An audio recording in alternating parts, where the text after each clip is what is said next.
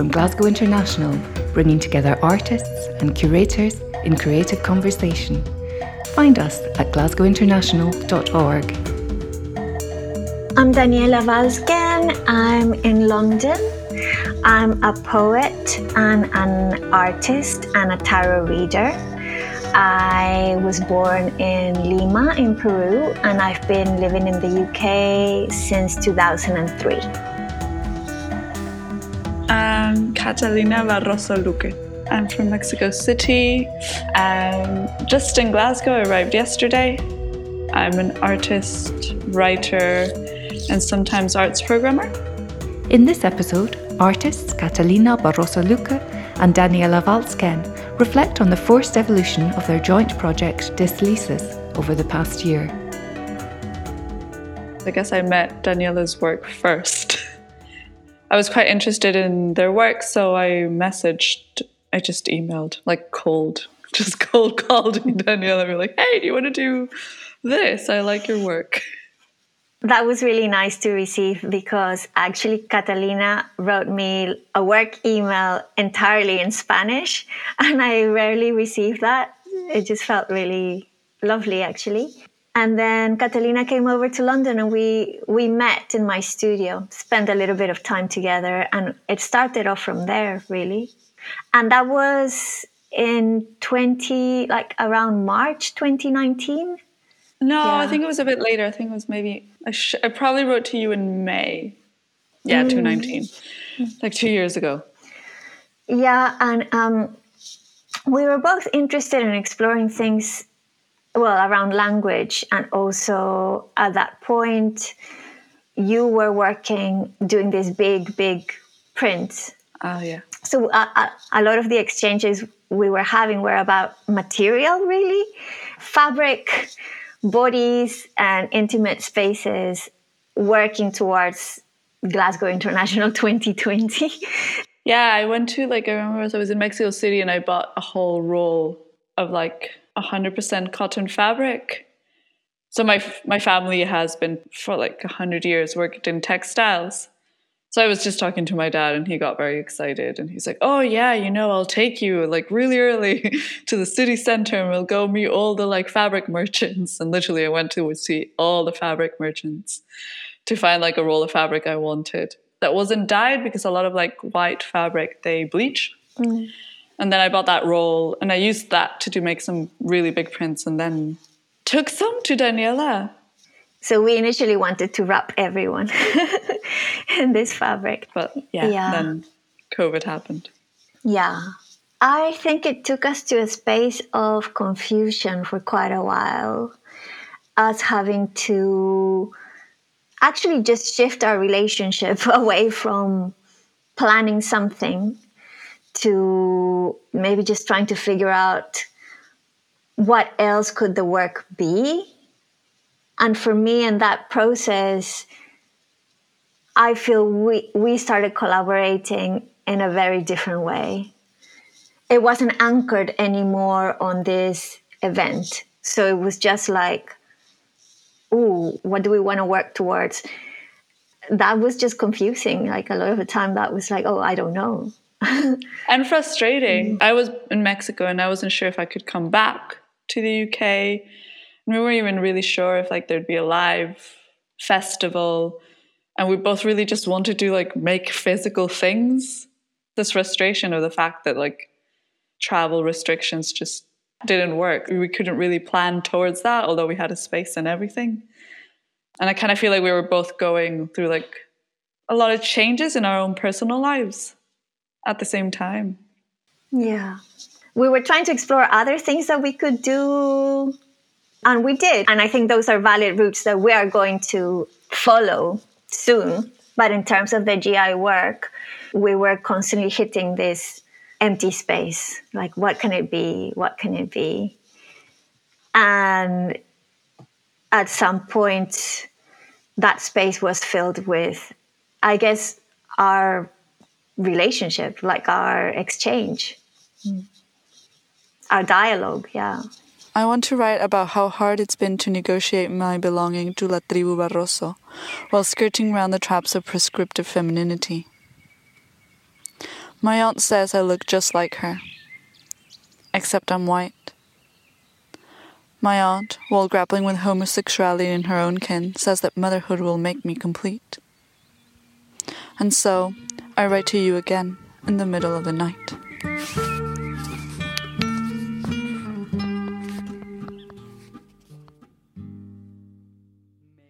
Deslices. The translation means slippages. I guess maybe it is a space where like things maybe slip in and out of meaning and it's like a bit amorphous. And maybe error. I feel like the word deslices can also mean error. Like, tuve unos deslices. Maybe more in a romantic It's like a juicy way. error. Yeah. Like a juicy error. Yeah. Because that's been our working title since 2019, Deslices. And that's the one thing that hasn't changed. And kudos to us because we were quite strategic in giving ourselves like enough space.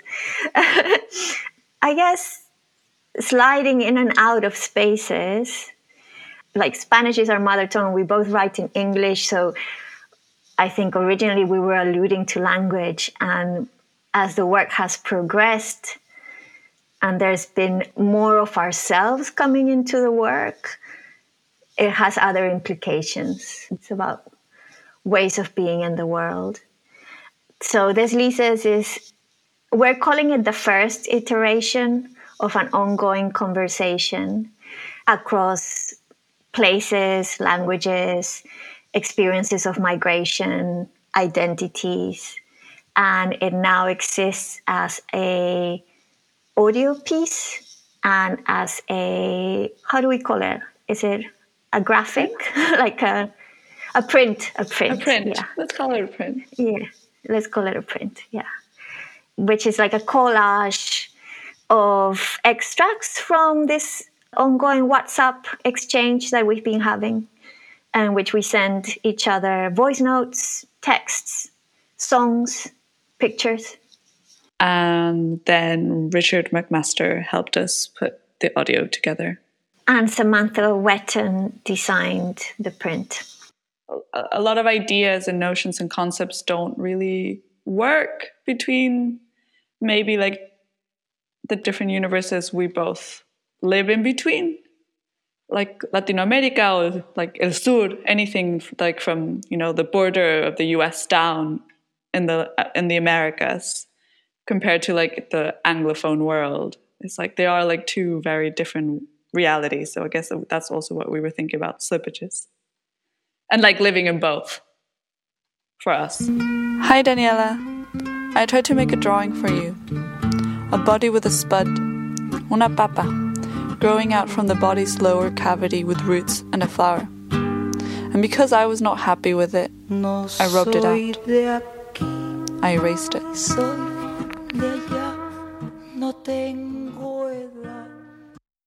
I think we decided that we were going to start by watching the same film. It's this actually really beautiful film called La Teta Asustada, or in English it's The Milk of Sorrow. And I'm not going to go in detail to talk about the film, but it's quite a sad film. But anyway, what really hit me from that is this image of a potato. So the protagonist puts a potato inside their vagina.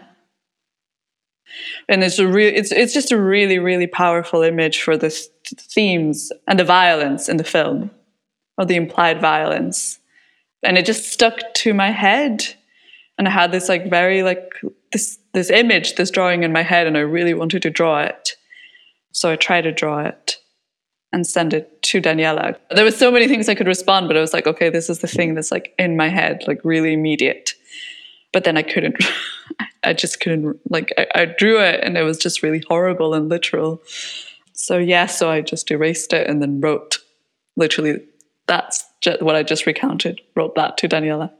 So I had asked Catalina to watch La Teta Asustada, and I was shocked that Catalina had picked up on the potato. even though it's really there and it's a very strong image. But I guess my relationship with the potato and the relationship of my work with the potato is just so close that I lose sight of it. So when Catalina reflected back to me this image of the potato in such a strong way, I was like, oh, here we are again in potato land. And maybe I should say, like, I've been obsessively making work about the potato for like the past 10 years or more, and it's been showing up and like going through phases in which it's all potato, then it's no potato. But so I was like, oh, how did I find myself in this dialogue sending this film prompt, and now what's coming back is the potato. But I guess it had to be that way. And for me, the potato has been a useful tool to even understand myself and be able to speak and articulate in a way that like traverses different cultures what assimilation is. So it's like, hey, this food comes from here and has all these cultural significances, and now everyone has claimed it to the point in which it has become part of the identity of like so many different peoples. Maybe it was really intentional. I'm sorry. To be honest, potatoes are not really a big thing in Mexico. You don't really eat potatoes. I guess maybe the more similar thing would be corn. But I guess it hasn't assimilated into like world cuisines as much. Maybe tomatoes. And when I was washing the potatoes, which were covered in soil, really caked up in soil, and I was brushing them with a vegetable brush, there are these crusty bits of soil that don't come out that I had to scrape out with my nails. And then I realized that I had all this soil under my nails, which somehow seems really apt, and I don't know apt for what, but I liked that. I liked the soil under my nails. I can understand maybe like what Daniela was like saying, like that, like the potato can also like be not just about assimilation, but maybe like going back to maybe more like ancestral roots, which is why my reply wasn't like, oh, I'm going to speak about food. I was like, well, I just decided to talk about things underground and things being buried and maybe not disclosed and finding them again. And this idea like, oh, you put a seed in and then something comes up a certain time afterwards and it's something else. And from then I think it opened up, right? Because then it just opened up to ancestral references. Yeah. I've been thinking about spaces underground, familial spaces. Mi abuela Maria is 89. Since my return to Mexico City in December, I've been visiting her in her garden on a weekly basis. During these visits, she tells me about her mother, Luz Valencia Vidrio, born the 14th of August 1904 in Cocula, Jalisco. I know my great-grandfather's story like un Padre Nuestro. Hers has been kept somewhere dark. A conversation with a genealogist reveals Luz's Sephardic ancestry. Like a precocious child, my grandmother embarks on a quest to recuperate this lost matrilineal identity. Luz, Lucero, light. I join her on this pursuit. Yeah, I was very surprised. We were like, so from ancestral references, somehow we ended up talking about virgins. Yeah, I never thought I would make work about some sort of syncretic Catholic heritage. But yeah, there was a lot of Marias in there. Yeah, it's interesting, this idea of the roots and what's underground. Not the root, right? The rhizome. So it's not one central root system, but things sprouting in different directions.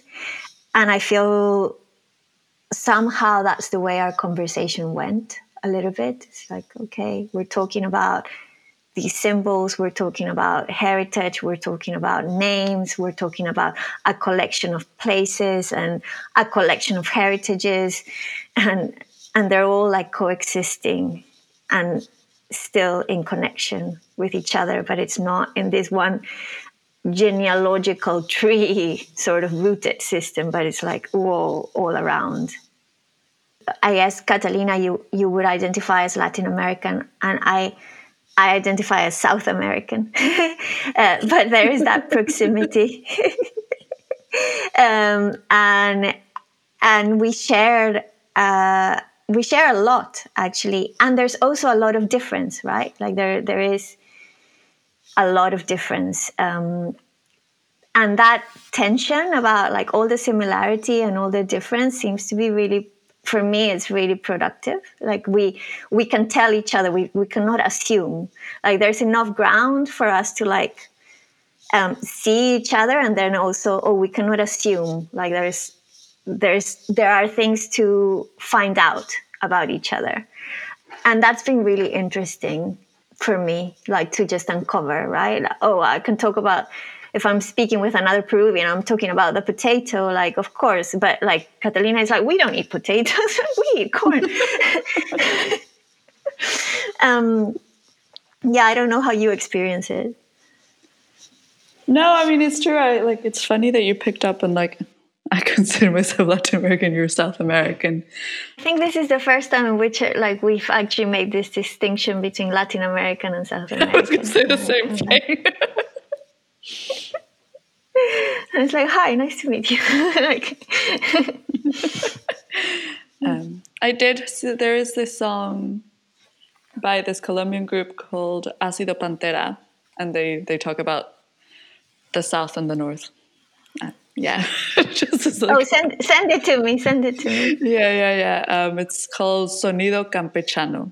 Cool. I look forward to listening to it. I think that is a massive difference, how South America sees itself versus how Mexico sees itself, because it's North America. Maybe I've always been in two cultures to an extent. In between two cultures. Yeah, but talking to Daniela, there's definitely, I agree, there's like things you can't assume. It's like you think they're shared, and maybe feeling very lonely in Glasgow that there's no one from maybe like Latin America, really. There's still massive difference. And in itself, I find that really enriching. I mean, I share that loneliness of not being a migrant in the UK from South America, and like making art and having all your aesthetic and reference points, the labor of having to unpack and contextualize my choices on my work and what I'm referencing is so much. And in doing that labor, sometimes all that energy that's going into contextualizing the work takes away from just the process of being in the work. To a degree, I feel like in this collaboration, even though we have a lot of points of difference, there was a lot of that we didn't have to do for each other. We didn't even have to explain that we did, it's like we're starting from maybe 3/4 of the way. And then we're finding out like the last stretch. Maybe there's also this notion that we also have, there is a shared language, being Spanish, which maybe does give you puts you 2/3 of the way there. Yeah. Even though our work totally shifted from us just only speaking in Spanish to then actually we have to do this in English. I mean, I did think that I was listening to the audio and I was thinking would this be better in Spanish?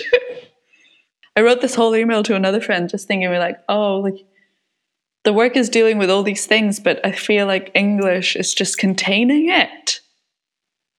not in the way I would like it. I started getting very frustrated at English and the baggage. It brings like a very specific baggage that maybe this is like where things actually don't translate. And so I started thinking, it's like, oh, maybe the work should not have been in English at all. We should just done in Spanish, and like just like learn a lot of language. But maybe we didn't have the guts to do that. I guess not. Maybe next time. I mean, I guess I feel ambivalent about that, because I agree with you. I feel like it's a lot of work to be speaking about things that I think and feel about in Spanish. Because like, I have no problem speaking about things about my life in English and art. And when I'm in English mode, I'm in English mode, and it just comes out. When I was buried, just before the sun rose, all my body under the soil, only my head sticking out, I had both heightened sensation and also numbness. I feel like we were accessing within ourselves things that we speak about in Spanish. Mm-hmm. And we think and feel in a very, like, inside our brains, that's in Spanish. So we had to do all this work of translating that into English. And I don't think we even like accounted for that. Like when we were doing it, it was just like, oh, okay, this is what we have to do.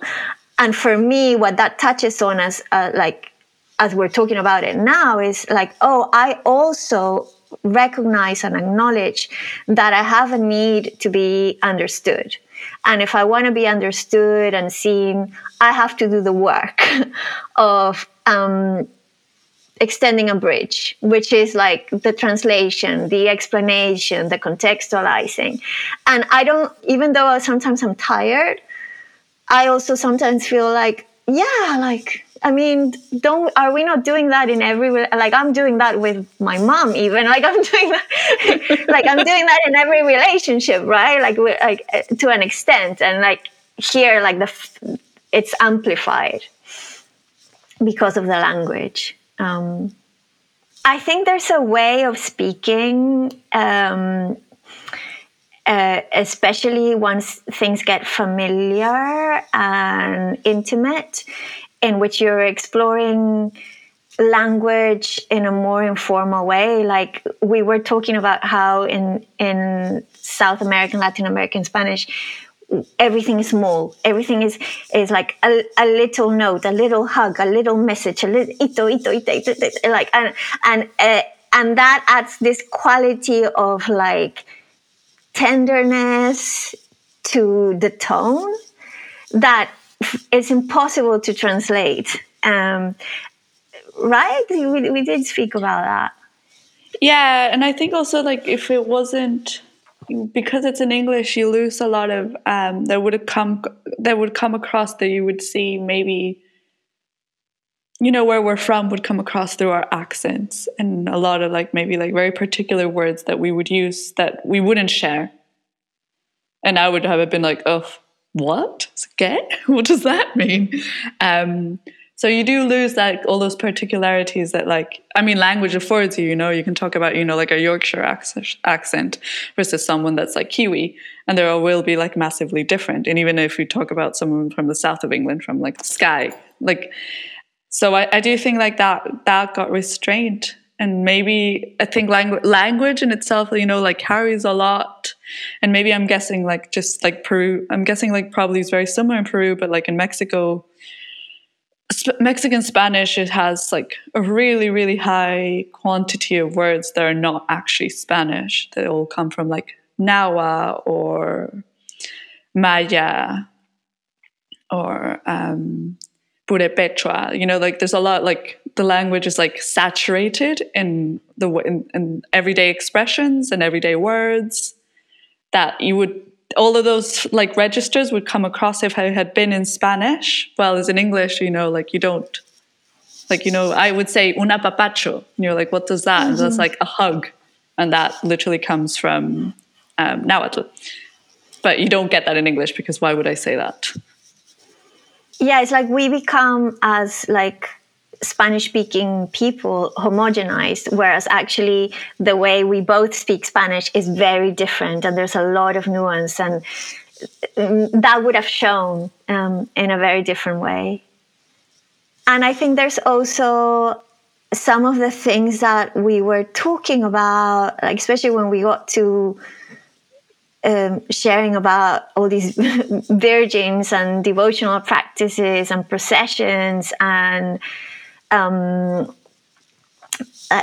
like songs and experiences that I was like, oh, I don't know, I can't even go further. I don't even know how to speak about my relationship to La Virgen del Carmen in English. Like I give up. I give up.